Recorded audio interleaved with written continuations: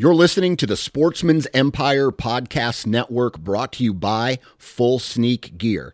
Check out their entire lineup at fullsneakgear.com.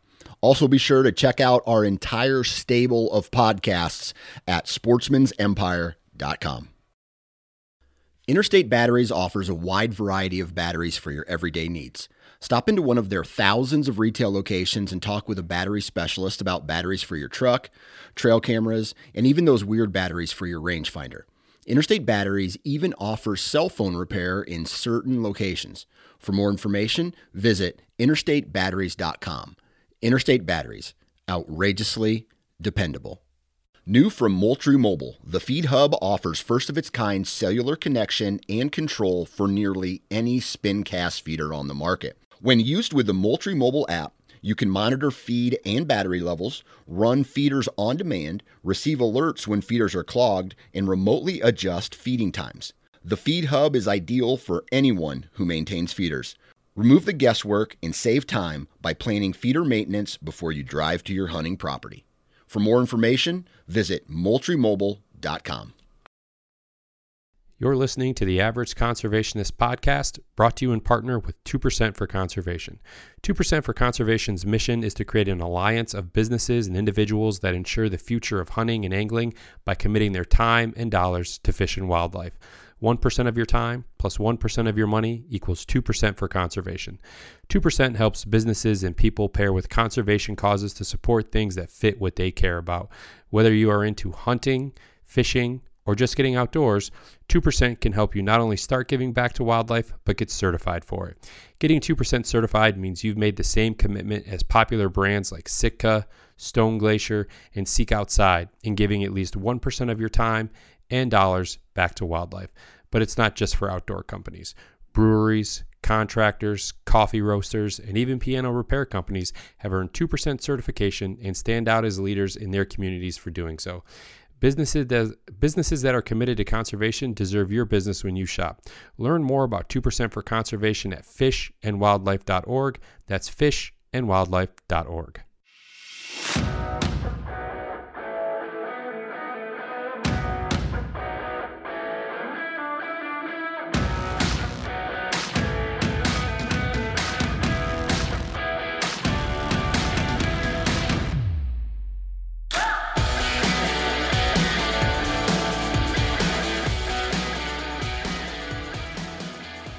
All right. Welcome back, everybody, to the Average Conservationist podcast, and I'm your host, Marcus Ewing.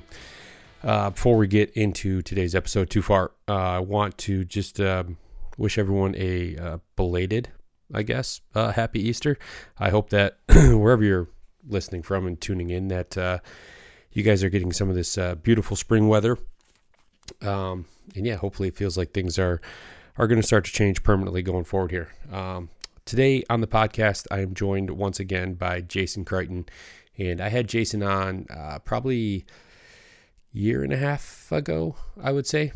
Jason is the host of the Conservation Unfiltered podcast, as well as the owner of, Conserve the Wild. And really, Jason and I, we talked about it our first time around, but the similarities that Jason and I have from our upbringing, the way we view the outdoors, a lot of our thoughts and kind of beliefs and approaches to things are very similar. So today we just kind of chop it up a little bit. We talk about getting our kids outdoors, the path towards hopefully, raising our kids in an outdoor lifestyle, some of the things that we do to try to get them involved even at a young age. We talk about some memories from our childhood and from our past and things that really stick out to us and trying to mimic those. And Jason puts it best. He said that, as a parent himself, he's trying to draw on a lot of the things that he did as a kid with his dad and with his grandpa. And he's trying to, do those with his son. We talk about kind of different topics that we like to dive into as hosts of podcasts, and how we go about, I guess, trying to tackle some more difficult issues, how we prepare for things, how we're hopefully able to really get the guests to open up, to kind of feel at ease, and really just, I would say that's kind of the segment of the podcast where we just we kind of share tricks of the trade, if you will, having our own podcast, and then we dive into conservation fairly heavily towards the back half of the episode, and we talk about his partnership with Keystone Elk Country Alliance there in Pennsylvania, and some work that he has done with them over the past year or so, and some exciting stuff that he has coming later this summer. Yes, I don't want to give too much away, but he's planning something pretty big at the yearly event that I think he calls it the KICA, the Keystone Elk Country Alliance, that he has planned with them and some of their members and guests and things that are going to be participating in their in their yearly event, which is super cool. I highly encourage you guys to give that part a listen, especially if you're in Pennsylvania. It sounds like a great event, and if you're fortunate enough to be in the area, I definitely recommend you stopping by. So, yeah, just it felt like after a couple rough weeks in terms of one episode I had to do by myself, another one I had some poor audio on my end, which again I sincerely apologize to the listeners and to Rob, my guest last week. But today felt like kind of got back into the groove a little bit, and it was just a good conversation. I always enjoy catching up with Jason. So episode 146 with Jason Crighton. Today's episode is going to be brought to you by my friends over at Go Hunt.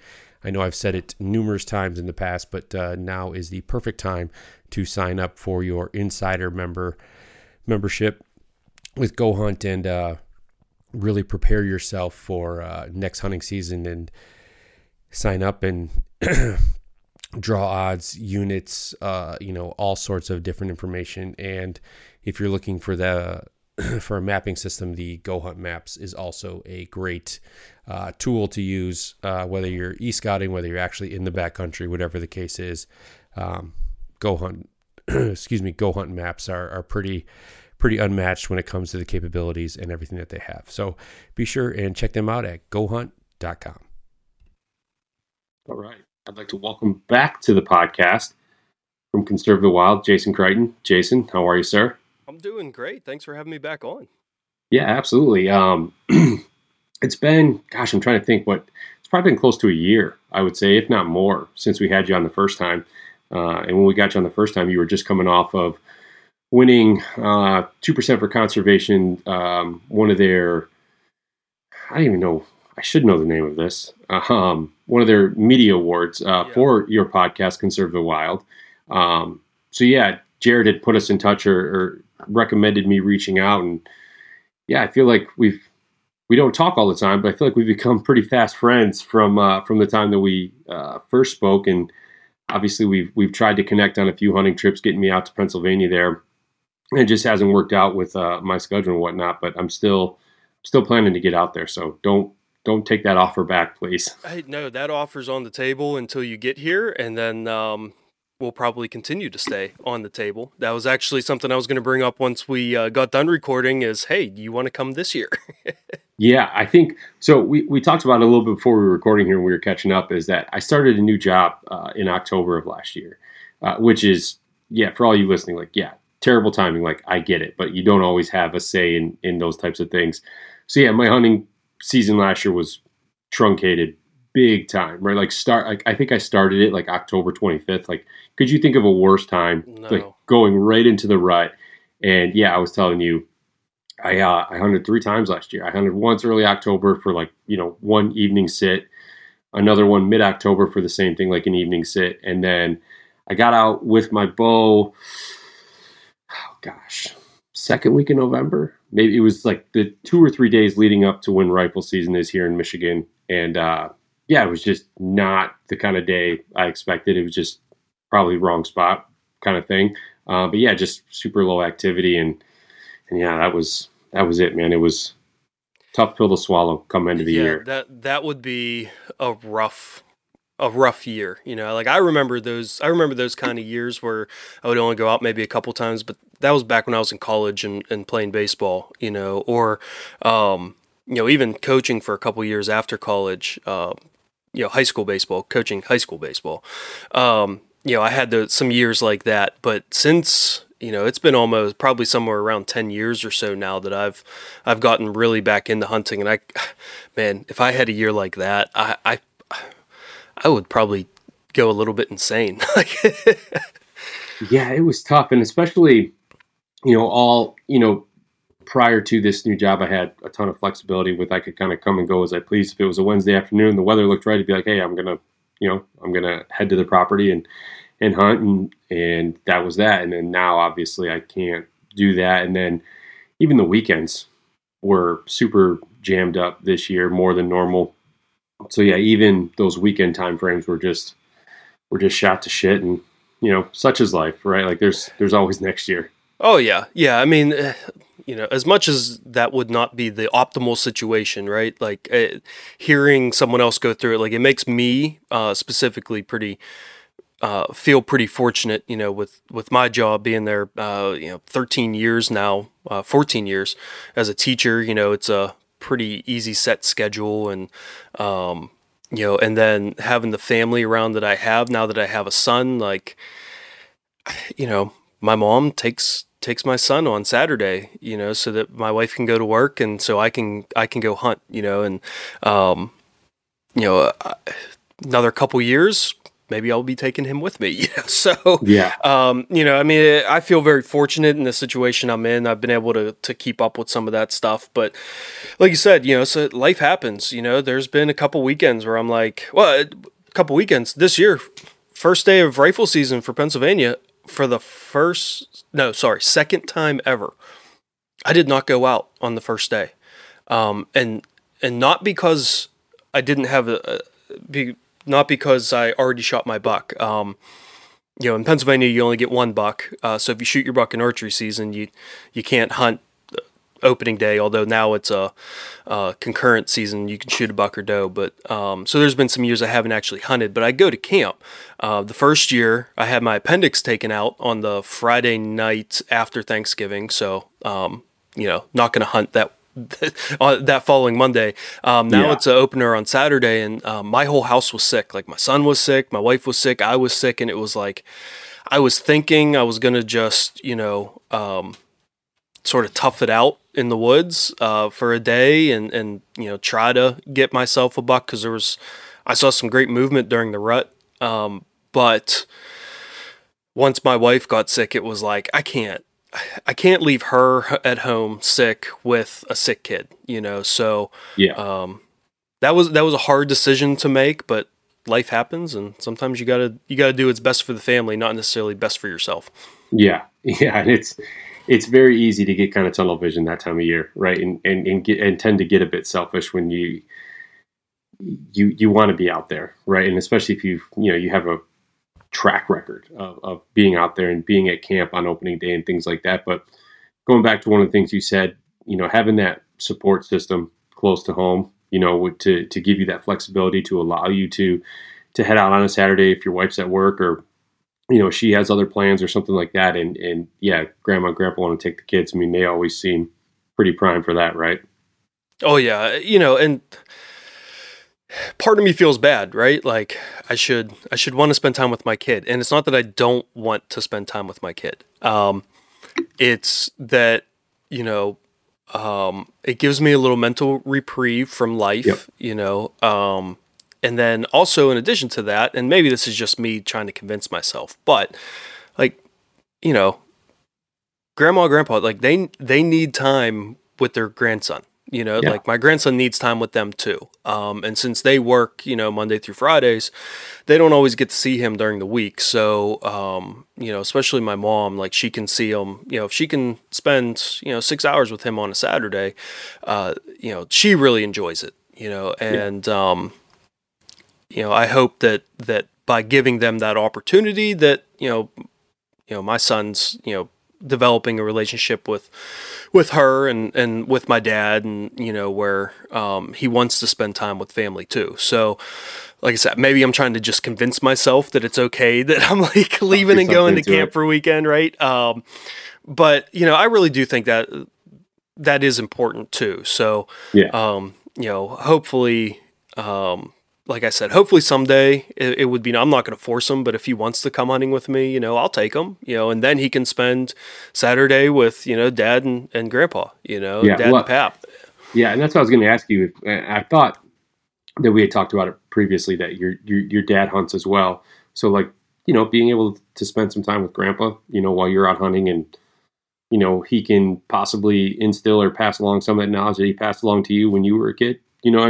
At the age that he's at, like it's hard to know what he's really going to retain, other than if we happen to swear around a kid and they repeat that, right? Like there's those always things. The bad stuff. Yeah, all the bad stuff. Yeah, which is funny because I'm not the best at watching my language around the kids sometimes, and even just like not like cursing at them, but just like in kind of your everyday. In general, yeah. Yeah, in general. And my daughter's never once in 6+ years repeated a word that I've said that's not been a good word. But my son, man, like he won't say anything or he won't listen. And then as soon as you drop something, he'll like turn around and like repeat it back to you. It's like, nope, didn't think you were paying attention, pal. Like we don't say that. Only Dad says that, and he's not supposed to either. Yeah, everyone that knows me knows like I'm a huge outdoorsman.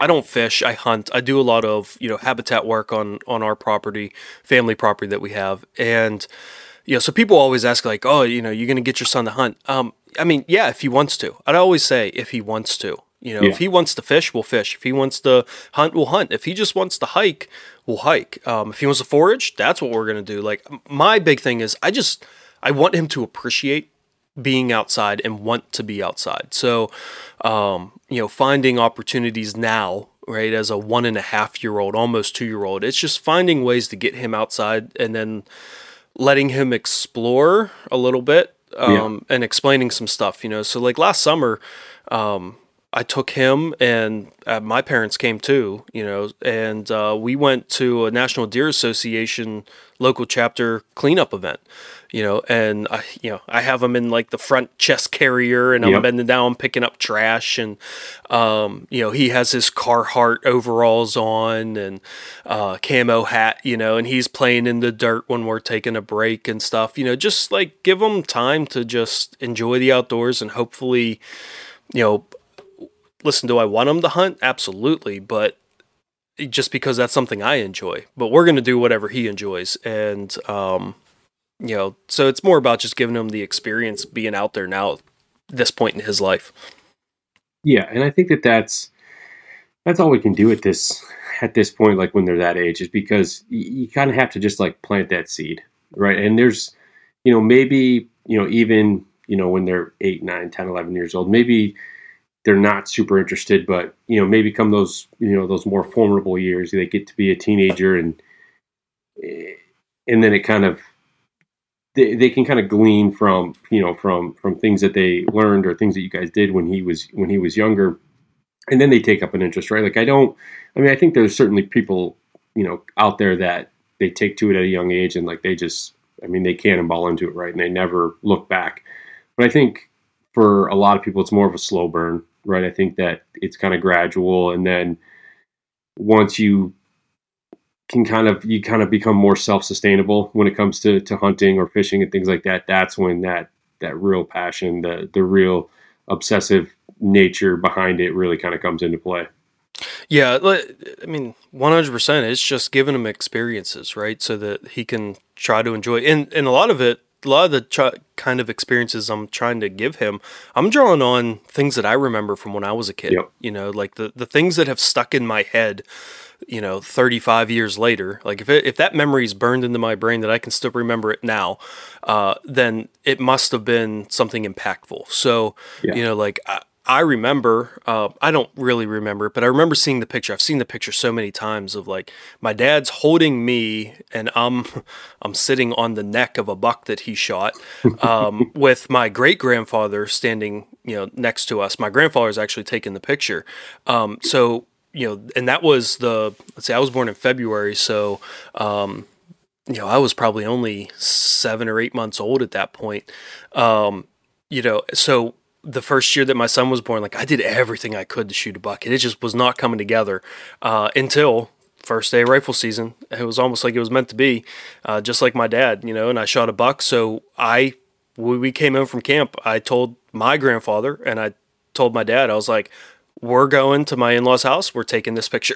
So, like that's and that's a picture that he sees. It's hung on the wall. And, and then like, I remember things like, and granted this can't happen yet, but I don't know, maybe 8 or 9 years old. My dad shot the only archery deer he ever shot, a 4-point buck. And, my mom and I just happened to be at camp with him that weekend. I don't even know why, but, he came back to camp and he said, I shot a deer. Do you want to help me track it?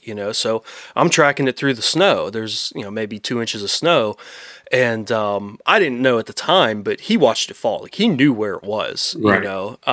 But me, having me go out and I'm in front and I'm just like finding blood and just like, okay, next step, and he's trying to walk me through the process. And I almost tripped over that deer, cause you're so, at that age, I was so focused on, I have to find the next spot of blood. I never looked up, and right. like, that's something you learn after, you shoot some deer, you learn to look up. I probably followed blood until I was about 5 yards away when my dad was like, can you look out in front? Like what's out there? And I looked up and like, it's right there, and it was exciting for me. I found the deer, right? That was, as a kid, that was very exciting for me. So to be able to give opportunities like that to my son, like that's what I'm looking for, to try to instill that, like, hey, maybe at least he wants to try hunting, and then maybe he sticks with it as much as I have, maybe more, maybe not. At that point, we'll just go with the flow. Yeah. No, I think, going with the flow, right? Just take it as it comes. That's the best way you can do it. It's funny. You talk about, you just, when you were 5 and you had that experience, tracking that deer, with your dad that he had shot. Where we hunt, so it's not close to where we live. It's probably about 2.5 hour drive. And we have it's my in-laws property, and they have a cabin that's probably 25 minutes from the property that we hunt that they own. And usually during deer season, like especially if we're going to make like a weekend out of it during archery season, we'll all go up to the cabin. Like my mother-in-law, my father-in-law, myself, my wife, my kids, probably my brother-in-law, his wife, their kids, who are around the same age as mine. So it's kind of a big family thing, and we do that 3-4 times during the hunting season. And once rifle season comes and the weather kind of turns a little bit, it's usually kind of just the guys, more or less. And every deer I've shot has been when I'm up there by myself, or I'm just with my brother-in-law, right? And my kids are and my wife are back at home. So I think it was 3 years ago, I made a very spur of the moment trip, left the house around noon, drove straight to the property, and my brother-in-law was supposed to meet me there. He didn't show up. He had some work conflicts. He wasn't able to go. I ended up killing a real nice 8-point. I mean, from the time I put my butt in the stand till the time I pulled the trigger was like 35 minutes. And it was like this whiteout snowstorm. It was incredible. Like you couldn't have like drew it up any better as far as, I mean, I knew we were supposed to get snow. And as I'm getting closer to the property, I'm like, holy cow, like there's more than a couple inches. Like there was probably, 5 inches on the ground when I parked the truck, and it was still a whiteout. It was coming down. And, as I'm getting dressed at the truck, I'm like, I'm probably late. There's probably already deer in the field. And this is like first week of December. So it was like our second rifle season in the zone that we're in. We get like an extra 10 days, more or less, because we're in like a CWD adjacent county or zone. So what's typically like muzzleloader and muzzleloader season, in our zone, we can use a rifle. So I'm going to take advantage of that if I can. Oh yeah. And I was sitting on a food plot because it was really good, late season food, even, despite the snow. And yeah, there was 2 young does standing in the field when I walked up, and I kind of like crouched down behind a bush, and I'm like, I can't sit here, right? Like I'm exposed. I'm just in the elements. So I'm like, I'm just gonna have to bump these deer. So I stood up and just kind of slowly started walking, and they picked their heads up. And young deer, you can get away with it, right? They looked at me for a minute and they just kind of ran off. But yeah, it was everything was like super quick, and and I don't know if we've talked about this the first time around, but this whole episode transpired after with dealing with the deer by myself was, in 6 inches of wet, heavy snow was just a nightmare. And so what I was trying to say is they had never seen one of the deer that I had shot. So the next day when I came home, instead of like going right to the processor, like I came home out of the way just so that they could see it, they could take pictures with it, we could kind of have that memory. And yeah, it's the same kind of thing. Like it's one of the pictures that I have framed. It's in my office, like with both the kids. Like I think my son at the time was, just over a year old, maybe, or maybe not even a year old. So, I'm like holding him, and he's holding one of the, the rack, and my daughter's like standing in the bed of the pickup truck, like, kind of holding it as well. So like it's one of those things that, yeah, I hope that they get older and they can, just like you did, right? Like it's something that they can draw on. Yeah. Yeah. I remember, I mean, my dad doing that, every year, that he would get a deer, it came home, and I got to see it before he took it to the processor. Yep. And I got to see my grandfathers, and I got to see my uncles. It was sort of like, hey, we're going to show these deer off, and then, okay, now we take them to the processor. Yeah. I've been wrestling with this for years, and I keep saying I don't have time to process my own deer. I have the time. I'm just like I'm not making time, right? And because I'm a culinary teacher, I'm like, man, like I really should be doing all this myself. So the last couple of years I've been making an effort to really try to process at home, which makes it easier to, show my son because I'm bringing it home. The problem with that is that it's been so warm, especially during archery season. And it's like, I don't want to hang it, up at camp for even 12 hours. I mean, even overnight, it seems like it's staying too warm. So it's like what I should do to make this the best culinary fare, right? This isn't the 80s anymore. This isn't the 60s where we're throwing it on the hood of a car.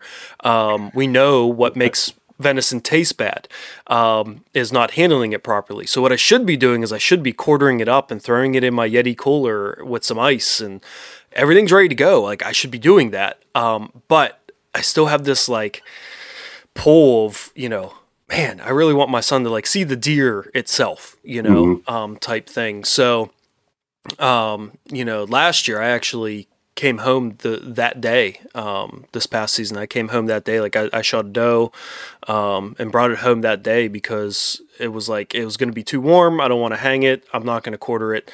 I want him to see it. So I brought it home that day instead, which made it a lot tougher, right? Like I didn't get as much sleep, driving, that day instead of the next morning, trying to race home to get home before he goes down to sleep and all that stuff. But whenever he gets to see it, it's, it makes it worthwhile.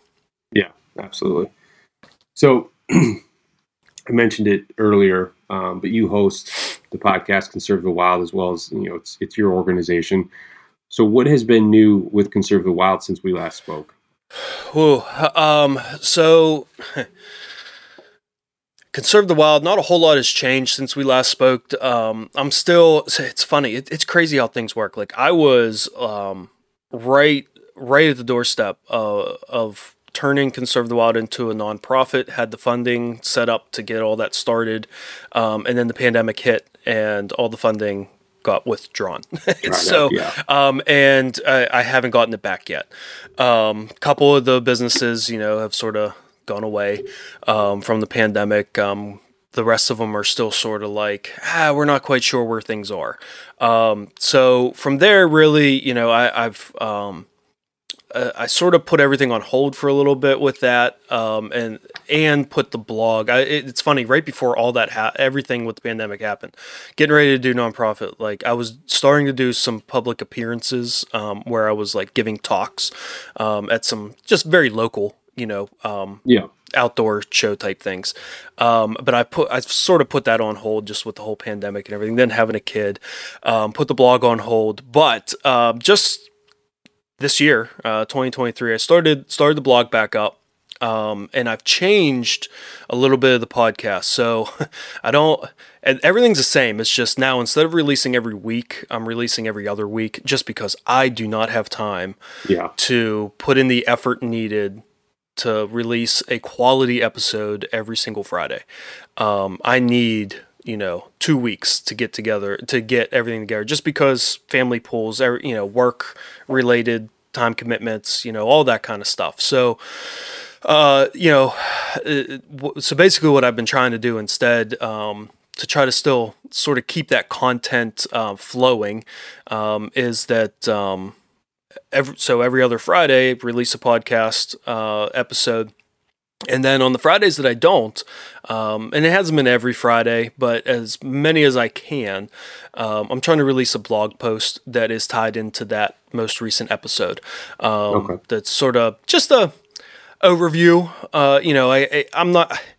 No one's going to sit down and read a transcript, right, of an interview about a topic. So it's more just, an overview of, like, these are the things that we talked about. These are sort of the big takeaways type things.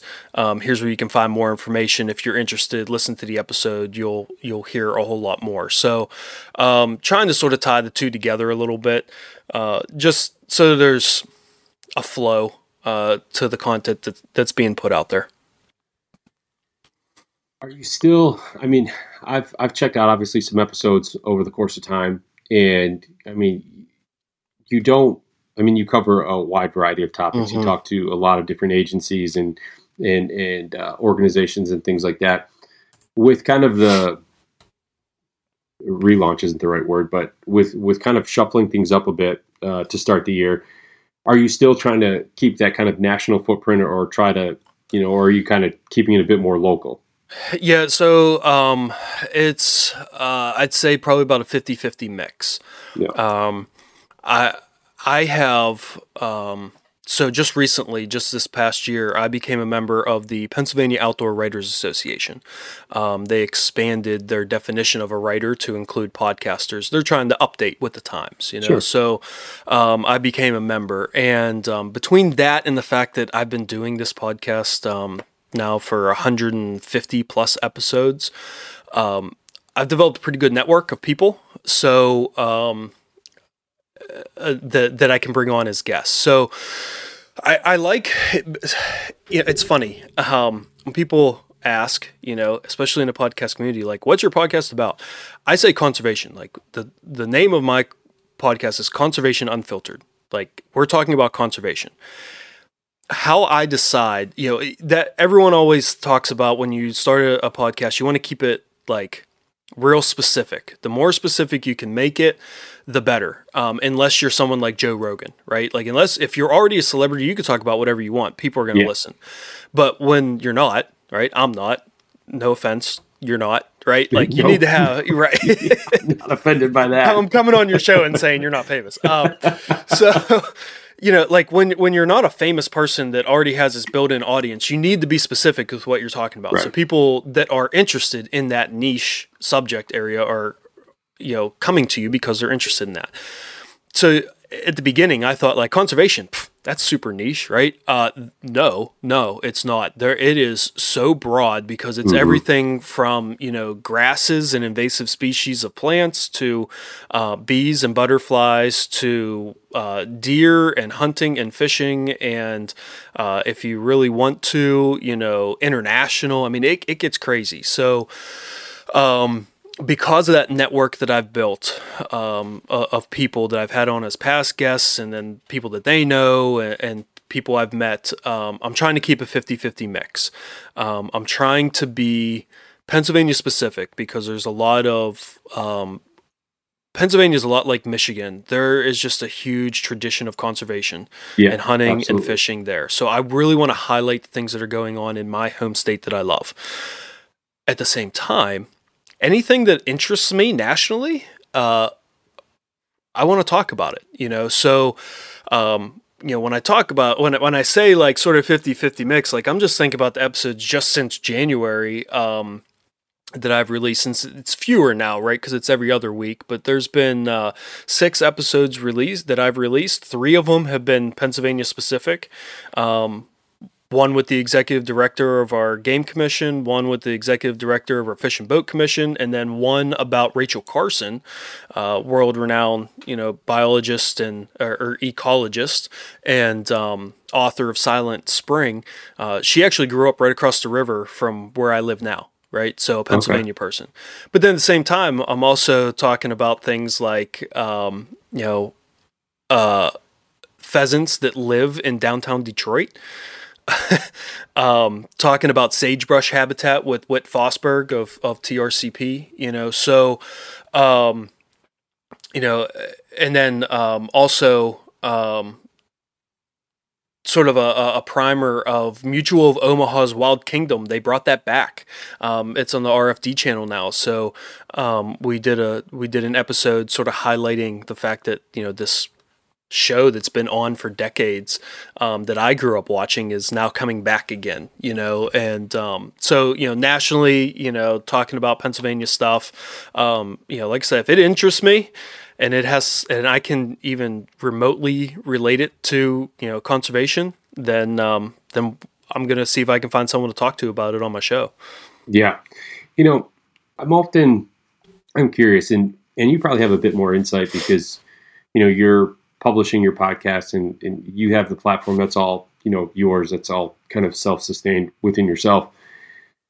With, the Average Conservationist podcast, it's on a network of podcasts. So, when I get my episode ready, I send it off, they get it published, I do the write-up and the editing and all that good stuff. But, once I send it off to them, like I don't see, like weekly numbers, and I could probably ask for them, but it can be a bit cumbersome, and, you don't need to tell me how every episode does, right? Like I get, I think probably like a mid-year check-in with, hey, here's where downloads are at. And then like an end of the year type report when we have a big like network meeting and whatnot. Do you notice, I guess, more or less downloads or higher, more people are tuning in if it's something local as opposed to national? Or have you gotten to the point where like you kind of have a pretty good built-in audience and kind of regardless of, the guest, whether it's local, whether it's national, that people are still kind of tuning in? So I definitely have a built-in audience, right? Like I have people that it doesn't matter what I talk about. They're going to listen every week, or every week, every episode. They're going to listen to it. I have it up here on my second screen here, so I'm looking at it. I would say honestly, local stuff seems to be not local, but I mean like state specific stuff. Yeah. Actually seems to be a little bit down compared to the national stuff. And I think that's just because while I have the vast majority of my listenership is based in Pennsylvania, but there's quite a few people that listen to the show that are in other states. So, sometimes I think my listeners really like whenever I talk about something and that has been talked about, but try to talk about it in a little bit of a unique way, right? Yeah. So like if you've paid attention to any conservation stuff at all for the past 10 years, you've heard about sagebrush and, that we need to conserve it. But why, right? And what's being done, right, in order to do that, and being able to talk to someone like Whit Fosberg, who has his finger on the pulse about something like that, and talked about, how there's like, private partnerships between oil and gas and ranchers and conservationists all working together to conserve sagebrush. When you can put it like that, because when it comes to conservation, a lot of people sort of look at it like this black and white deal, right? Like we need to conserve sagebrush. That means no oil and gas. That means no development. And then you have someone like Whit that comes along and says, hey, look at this private partnership where you have oil companies, developers, ranchers, and conservationists all working together to say, hey, it's okay to drill a well. It's okay to build a housing plan.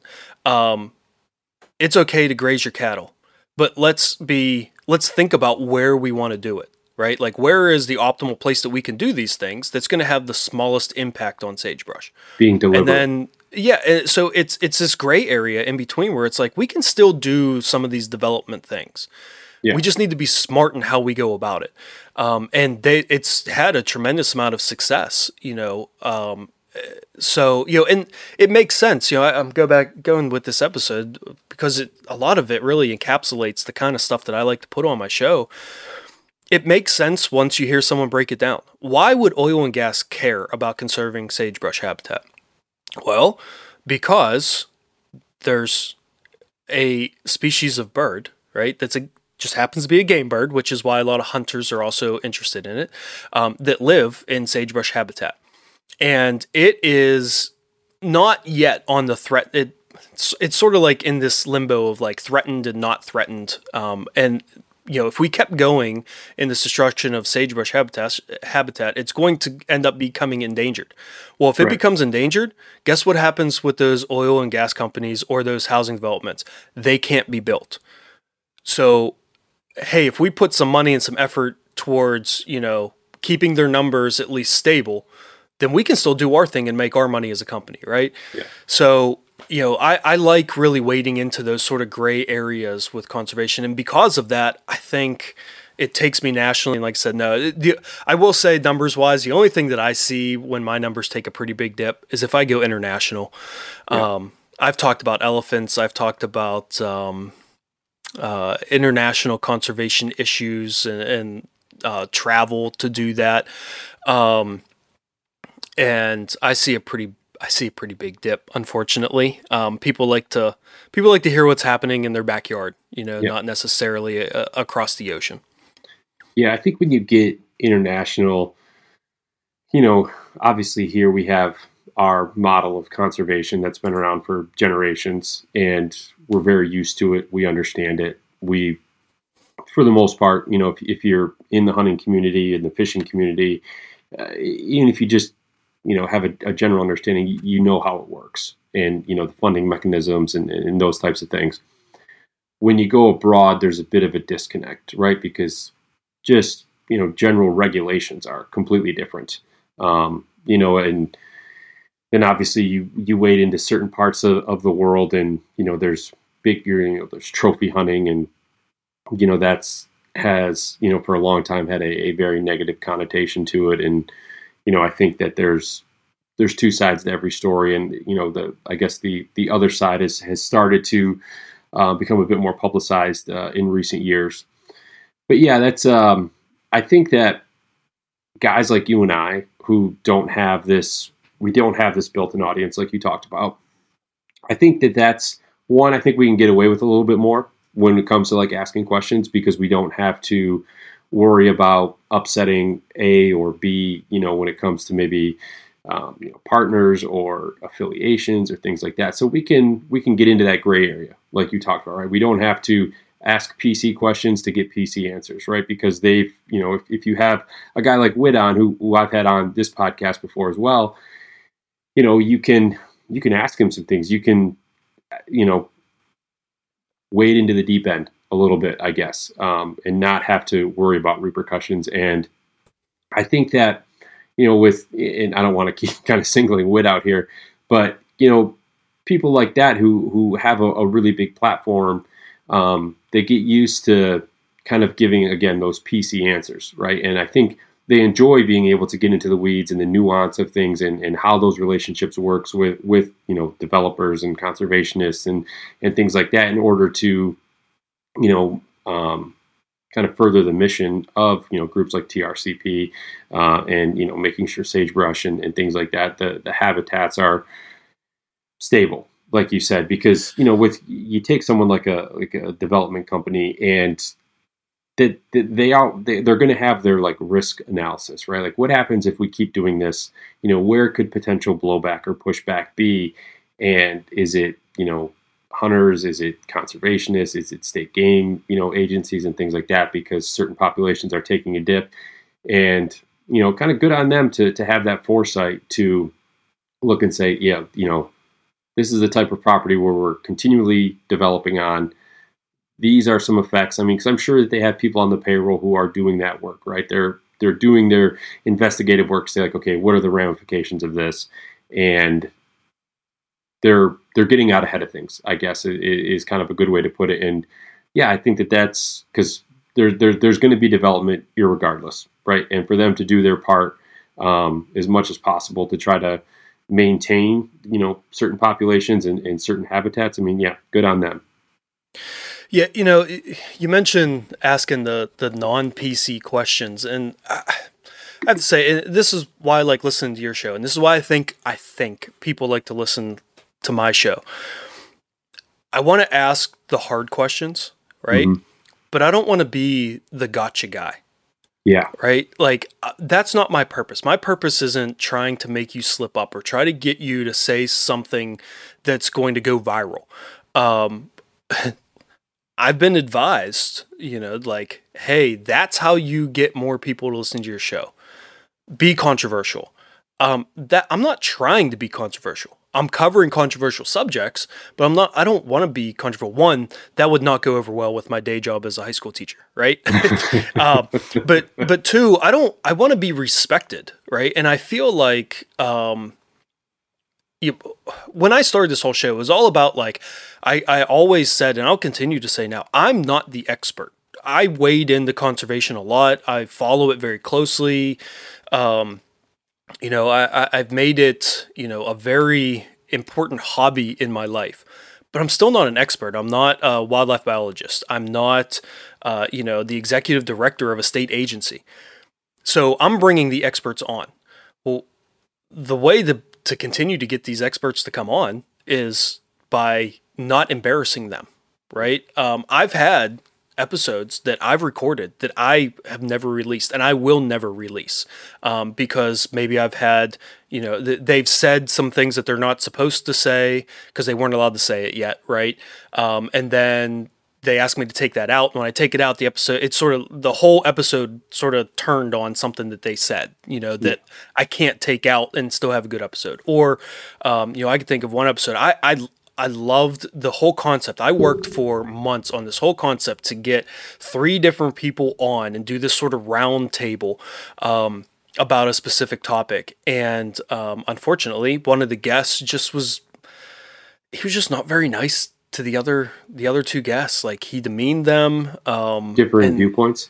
Yeah, I was trying to bring differing viewpoints together, but, like, there's a way to do that professionally, and he wasn't. And I tried everything I could to, like, edit out all the, like, really rough things that he said that I couldn't make the episode flow. So it's like, you know what? I'm not putting that out there. Like, I'm not going to embarrass someone else by putting, this out there on the internet for the world to see. Not that the whole world listens to my show, right? Like, my numbers aren't that good, but, like, even if it's just one person listening, like, that's not my purpose. I'm not trying to be a gotcha person. I want to get the best information possible, but I want to do it in a way that the person I'm talking to is like, hey, I want to come back on the show, not, like, oh, I never want to do that again. Like, you're a terrible person.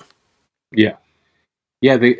The gotcha thing, yeah, I certainly subscribe to that same train of thought. I'm not trying to, put someone in a spot to make them answer a question that they're not prepared to answer, right? Because that's when you say something that you haven't had a chance to really think out, right? And I mean, that's just, I don't know.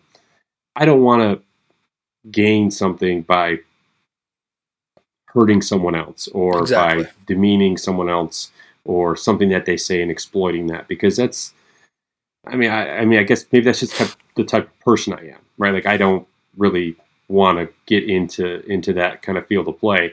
I would much rather just, and I've had a lot of kind of back and forth with people prior to actually recording. It's like, hey, like, I'm not gonna, this isn't like gotcha, because they'll be like, oh, like, can you send me an itinerary of what we're going to talk about? And when I first started, like, I would really map out what I wanted to talk about and to really try to get the the episode and the conversation to flow a certain way. And you know as well as I do, like the more you do it, the more you can just do that naturally, right? You can ask good follow-up questions. You can go from one topic to the next. And next thing you know, it's an hour and you're like, oh man, that was super easy. And that's really how I try to navigate things. But people will just, they almost have to know like every question that you're going to ask, every topic that you want to talk about. And if you kind of deviate from that, they get uncomfortable. And, you know, that's, I don't want to make it seem like an interview. I want to make it seem like a conversation. And yeah, I'm going to ask you a bunch of questions, but it's going to be very conversational, not, you know, okay, so Mr. Crighton, tell me about this. Tell me about, you know, like that's just, and I think for guys like you and I, who again we're not celebrities, we've established that. That's what people like to hear. I think the relatability that you and I have with our guests, with our listeners.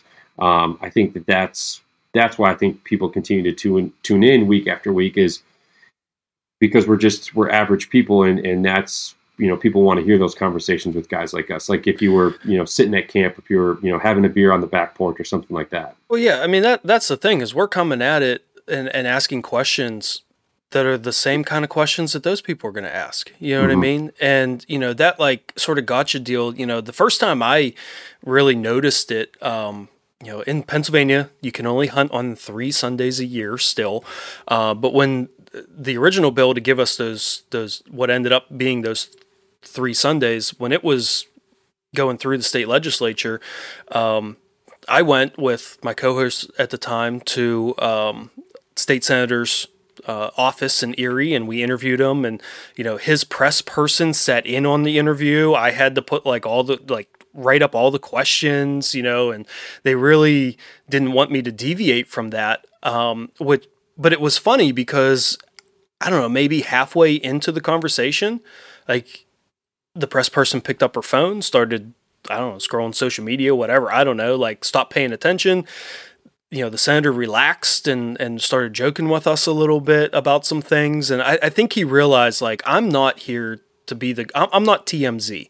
That's not my purpose, you know. And it's a fine line, right? To ask the hard questions, you know, that people want answers to, but not do it in a demeaning way, and to make your guests feel comfortable. And last year, I got some confirmation that I've been doing it.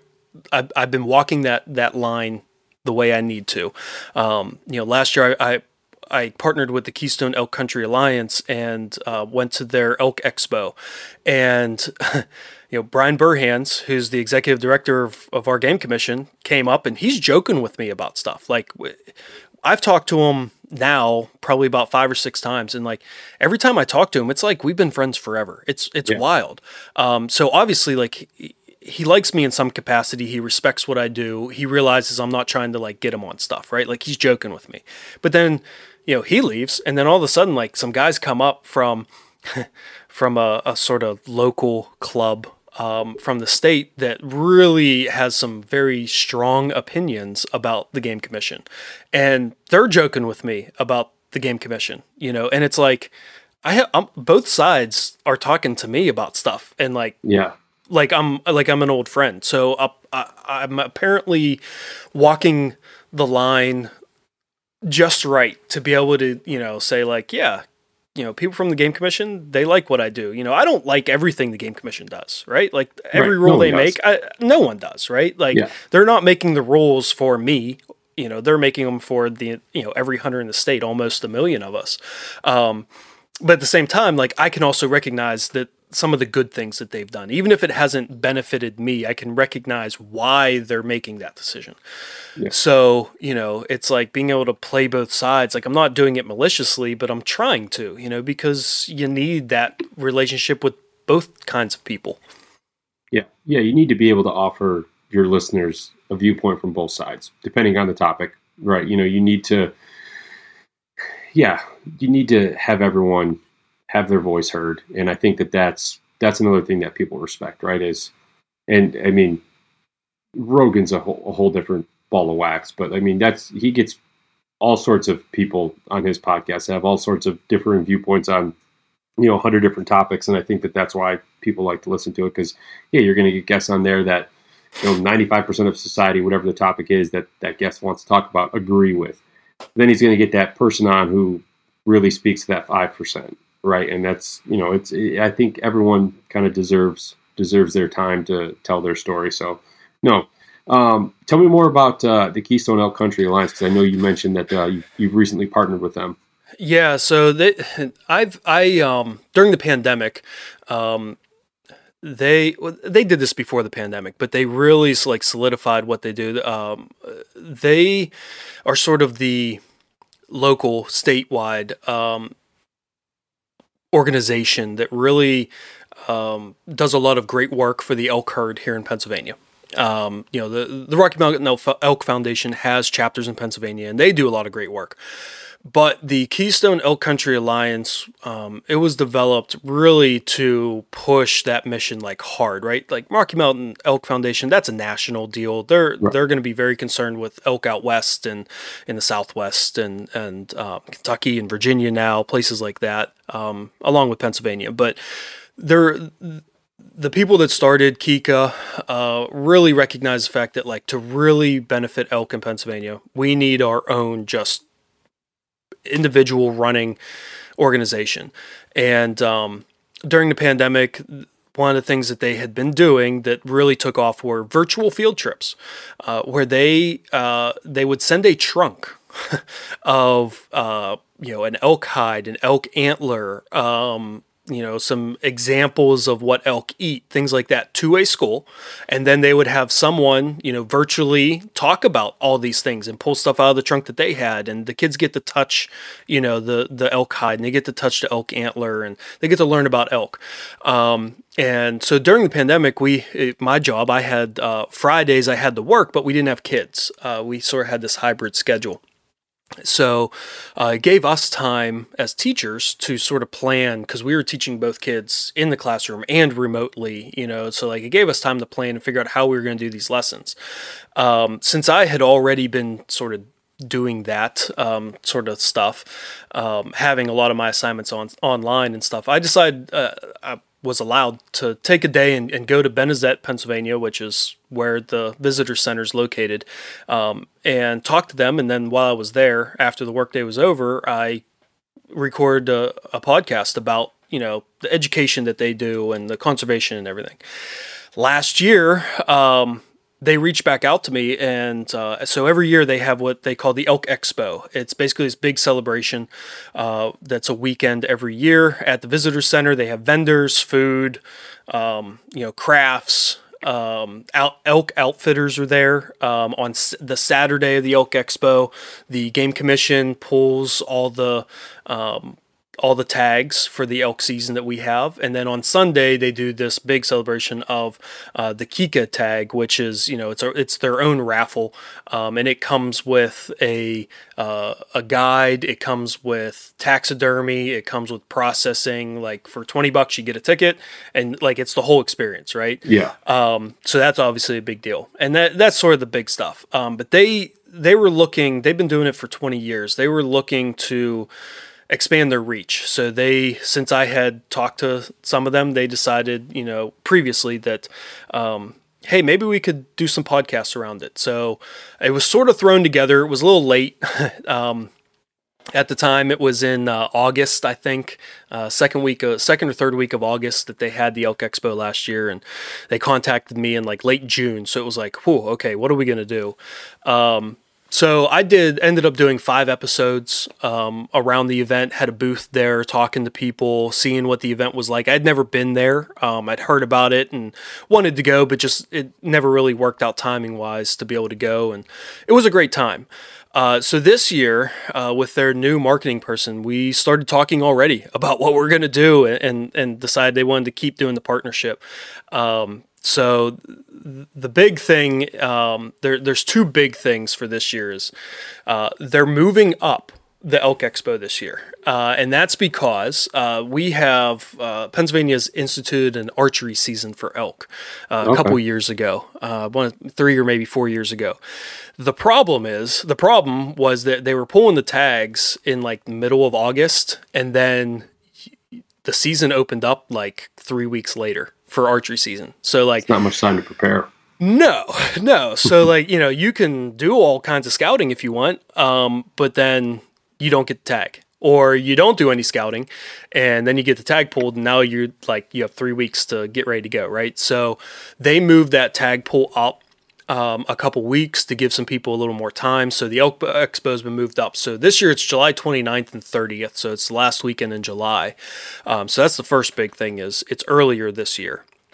And then from my perspective, the big thing for me, so we will be 2 weeks before the Elk Expo, I'll be releasing a podcast talking with Kika employees about who's going to be there. They put on seminars, why people should come, where people can stay. They do shuttles and all this stuff. So like how to go about all that stuff. And then the big thing for me, which this is scary. I can't believe I'm actually saying this out loud. Outside of just talking with the Kika people, I'm going to do a marathon live podcast on Saturday, July 29th. So we're going to have I have a tentative schedule sort of mapped out where we're going to have basically 8 hours of podcast straight that will be live on YouTube, live on Facebook. Where we're going to have guests come in pretty much every hour, and we're going to be talking about stuff. Now, we're still trying to figure out exactly who's going to come when and who's going to be there for different things. But so a couple of things that I can mention we're going to have for sure is last year's winner for the Kika tag was a guy by the name of Roy Moon, who actually lives like 10 minutes from me. But he's going to come on at 10 o'clock. So it's going to start at 9. We're going to talk with some entertainment people tentatively, but he's going to come on at 9 o'clock at 10 o'clock. And then at 11 o'clock, we're going to have a gentleman from the Trophy Rack Lodge, who's an elk outfitter in Pennsylvania. He's going to come on. He's actually the Kika tag outfitter. So if you win the Kika tag, you get to go with him for your hunts. And so we'll have him on to talk about, how to find an outfitter, what you should be looking for in an outfitter, what's all involved with the Kika tag. Hunt Chef is going to be putting on some seminars for Kika. So Jeremy Critchfield is the chef that has started Hunt Chef. He's going to come on in the afternoon and talk about processing and his brand, and how to get the most out of your food. And as a culinary teacher, that's, right up my alley. And then we're going to have, last year we had Jeremy Banfield on, and we're probably going to have him back again for that live one. So he's our elk biologist for the state. So he'll come on to talk about updates and things with elk. And then Sunday, we're going to release an episode with Raleigh Kogan, who's the CEO of Kika, and hopefully at least one board member as well, just to get some updates from Kika. But that won't be a live episode. It's that live thing where it's going to be me and 2 other people sort of intermixing in there, asking some questions for 8 hours plus as people are walking around the expo, so it's going to be interesting. I've never done that before. Oh, kudos to you for even signing up for something like that, because go back to when you first started the podcast, right? And you feel comfortable talking about the outdoors and conservation, right? But then, you get certain guests on and you pucker up a little bit. You want to make sure you put your best foot forward. You don't want to stumble. You want to sound as professional as possible. You want to sound like you know what the hell you're talking about, right? I think anyone who's done a podcast has been there before. And again, the more you do it, the more you get comfortable, and you're just they're just another person just like me. If I trip over a word, or if I, say a word that's not actually a word, they're not going to catch it. Those types of things. But when you're doing that, you're like, okay, for 60 minutes or 90 minutes or whatever, I've got to be on. To be on for 8 hours, that's a long time, man. Even people who have day jobs who work, 8 to 5, you're not on that entire time. You're taking breaks, you're chopping it up with other people in the office or whatever the case is. So yeah, to be ready to go, and then change topics. I realize it's all centered around elk and things like that. But, different guests, whether it's culinary, whether it's, the executive director, whether it's an outfitter. I mean, thankfully it's an interesting topic, right? To keep you. I mean, yes, I hear what you're saying, but at the same time, I've cheated a little bit here. I brought in some people to help me. my original co-host is I've conned him into coming and helping out, giving me a break here or there if I need it. But the other thing is, don't forget, I'm a teacher. I teach this year. I teach 7 of 8 periods. And I have 5 different preps or 5 different classes that I teach. So that's, I teach child development, I teach financial management, I teach careers, I teach culinary classes. So important things. Yeah, I agree 100%, but they're all different, right? So like I'm changing topics throughout the day, and I'm used to starting at 7:30 and with one break, right, for lunch, going until 3:30. So this isn't going to be a whole lot different than my normal day. The thing that's really getting me to pucker up, you mentioned, you get your first, like, what you think, like, big guest, right? For me, that was Lindsey Thomas Jr., and that was I think it was like episode 7. That was super early. Like, I had no idea what I was doing. But like you said, you figure out, like, they're just like you, they talk the same, and they're just as nervous as you are. And now it's at a point where both of us, we've done this enough that our guests are going to be more nervous than we are when it comes to it. But now all of a sudden, the thing that's getting me apart is the fact that it's live. That, like, I feel like I'm not a huge techie person, but I know enough about tech to be able to do a podcast, right? Like, I've done it enough now. Like, I know how to fix little things that need to be fixed. Yeah, I can troubleshoot. I've never done live before, right? So, like, I'm trying to reach out to these other people, like, who's done a live podcast? Okay, what do I do? Like, I have spent the last, like, 3 weeks, like, researching every spare minute I have, like, on what I need to do. Like, I need an encoder. I need software. I need, like, what is good? Like, okay, what does that even mean? I don't know. So I have until July to figure it out. So, yeah, that's the part that's keeping me up at night now, is like, I wake up in the middle of the night and I'm like, crap, what happens if this happens? Or what do I do if this happens? Or, like, what does this mean? Which, yeah, it's going to be interesting. I'll say that. It's exciting though, but I know some guys who do a weekly podcast. You've probably heard of them, the OKS Hunter. Yeah. Yeah. So I'm pretty sure that they do, like, all their shows. They do them on Tuesday. I'm pretty sure that those are all live. So that may be reach out to them. Eric Clark, the host, one of the hosts there, kind of the man behind the OKS Hunter, the brand in general. Pretty savvy when it comes to that sort of stuff. So maybe I'll put you in contact with him. He can answer some questions for you. Yeah, I talked to him a couple months ago. We were talking about trying to get him on my show, and timing didn't work out, so we were going to push it later. But I didn't realize his shows were live. I'm going to have to talk to him again. Yeah, it's just fear of the unknown, right? You know. But the whole reason why we're doing this, and it was my idea. It's right. Like, I'm complaining, like, saying, Dug like, your own grave, man. I'm worried about, like, everything that could go wrong. But meanwhile, I'm the one that was like, hey, let's do live. The reason why I think this could be good is that, for people that can't make it, to still get the experience and the information, we're not going to be walking around. It's going to be a static shot of, 3 or 4 people sitting at a table, talking about stuff. But, like, Jeremy Critchfield's going to be doing, I guarantee, I've watched his videos. I've read his articles. I've been on his site. Like, he knows his stuff when it comes to culinary and processing cuts and cooking venison. He knows his stuff. So he's going to put on some great seminars. If you can't be there, at least you get to hear him talk about it, and get to hear some of the stuff some of his knowledge and sharing his information. So even if you can't be there, you still get to experience it. I think that's super valuable for people out there, and then in the coming weeks, after, it's going to be live, but I'm going to put all those sort of, like, different topics out there as their own episodes as well.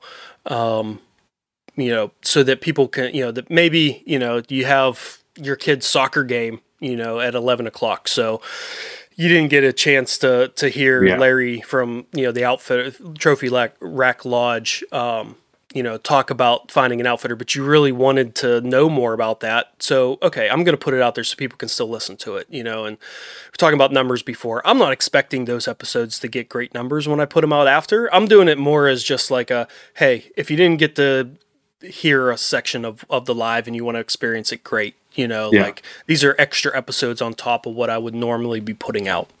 Yeah. Or someone wants to go back and kind of re-listen to one of the topics, even if they listen to it live, right? If there was, it's like anything, if you're riding in the car, listening to it or something like that, like you're retaining it, but you're not, there may be something, a little nugget. You're like, man, I need to go back and listen to that when I can pay a bit closer attention and really absorb that information. So no, that's super cool, man. I wish you the best of luck, because while I do think after you pointed it out, you are prepared for it, from the topic, the being able to be on, like that's a good thing. I didn't even take into account, like, being a teacher, that kind of plays, like that plays into your hands.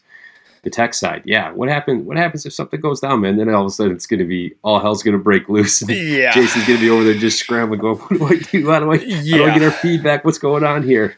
Yeah, and as much as I say, like, I'm prepared, I teach, 7 hours a day, that's still, like, when I screw up in class, and listen, I'm a person, teachers aren't perfect, right? So I screw up, I say something I'm not supposed to, not that I'm not supposed to, but like 2 + 2 = 5 type thing, right? Yeah, right. That's in front of 25 kids. Yeah. I screw up on this live one, like, I don't want to, like, knock on wood here, right? But like, that could be in front of hundreds or thousands of people, right? Like, Kika's going to help host this, like, online, because that's the target demographic we're going for. Like, that's a big mess up, right? That's in front of a lot of people. Like, there's not a live stream of my classroom. So, there's as much as I feel like I'm as prepared as I could be from that aspect of just being on and being, a podcast host personality. It's still intimidating, because there's still anything can go wrong, man. It's just, live is way different. Will. Yes. All right, Jason, I'm going to let you get out of here, man. Get back to your day. But it was great catching up. I appreciate the time. I'm definitely excited to, maybe we'll get you back on here after the marathon podcast. We can kind of recap that, talk about how the weekend went, some of the takeaways from that, and really dissect your performance of 8 hours of podcasting. Yeah, hopefully it's some good news to share then, not like, well, it didn't happen. Yeah. The Wi-Fi went out. Hour 2 to 6, the power, the internet went out, or something happened. Like, people were just staring at a blank screen on Facebook or YouTube. So, I'm sure it's going to go well, and I'm sure that it'll be a huge success. So. I appreciate it, and thanks for having me on today. I love catching up with you, man, and we got to have you out here in Pennsylvania to chase the exact same kind of deer that you chase out there, just in a different part of the country. Yeah, absolutely. Jason, take care of yourself, man. We'll talk again soon, all right? All right, I appreciate it. Thanks. Yep. All right. Well, thank you again to Jason for joining me today and taking some time to catch up with me. I'd like to thank the partners of the podcast, Stone Glacier, Go Hunt, and of course, 2% for Conservation. And if you're interested in learning more about 2% for Conservation, you can visit their website, fishandwildlife.org. And over there, you're going to see all the certified brands that have committed to conservation that you should support when you shop. I also encourage you guys to give 2% a follow on social media, where it's going to be only positive conservation-driven content that you're going to see there on a daily basis. So again, if you'd like to learn more about 2% for Conservation, you can look for them online on social media or at fishandwildlife.org. Thanks for joining me this week, everyone. Hope you enjoyed the episode. Stick around, as I've said before. We've got some great episodes coming down the way here, and ones that I think you're certainly going to enjoy. So until next week, stay safe out there, and remember that conservation starts with you.